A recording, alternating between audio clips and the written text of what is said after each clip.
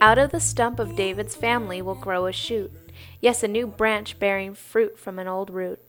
And the Spirit of the Lord will rest on him, the Spirit of wisdom and understanding, the Spirit of counsel and might, the Spirit of knowledge and the fear of the Lord. He will delight in obeying the Lord. He will not judge by appearance, not make a decision based on hearsay.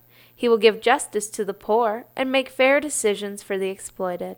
The earth will shake at the force of his word, and one breath from his mouth will destroy the wicked.